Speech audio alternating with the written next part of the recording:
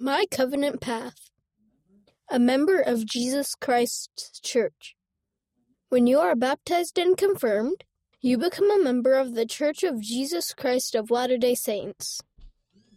Being a member of the church is a great blessing. We also make a promise that we will follow the Savior, always remember Him, and keep His commandments. As a member of the church, I can pay tithing, invite others to learn about Jesus, be a good example, and help others feel welcome. Confirmed. After you are baptized, you get a special priesthood blessing to become a member of Jesus Christ's church and receive the gift of the Holy Ghost. Write down how you help at church. Read by Guy Nielsen.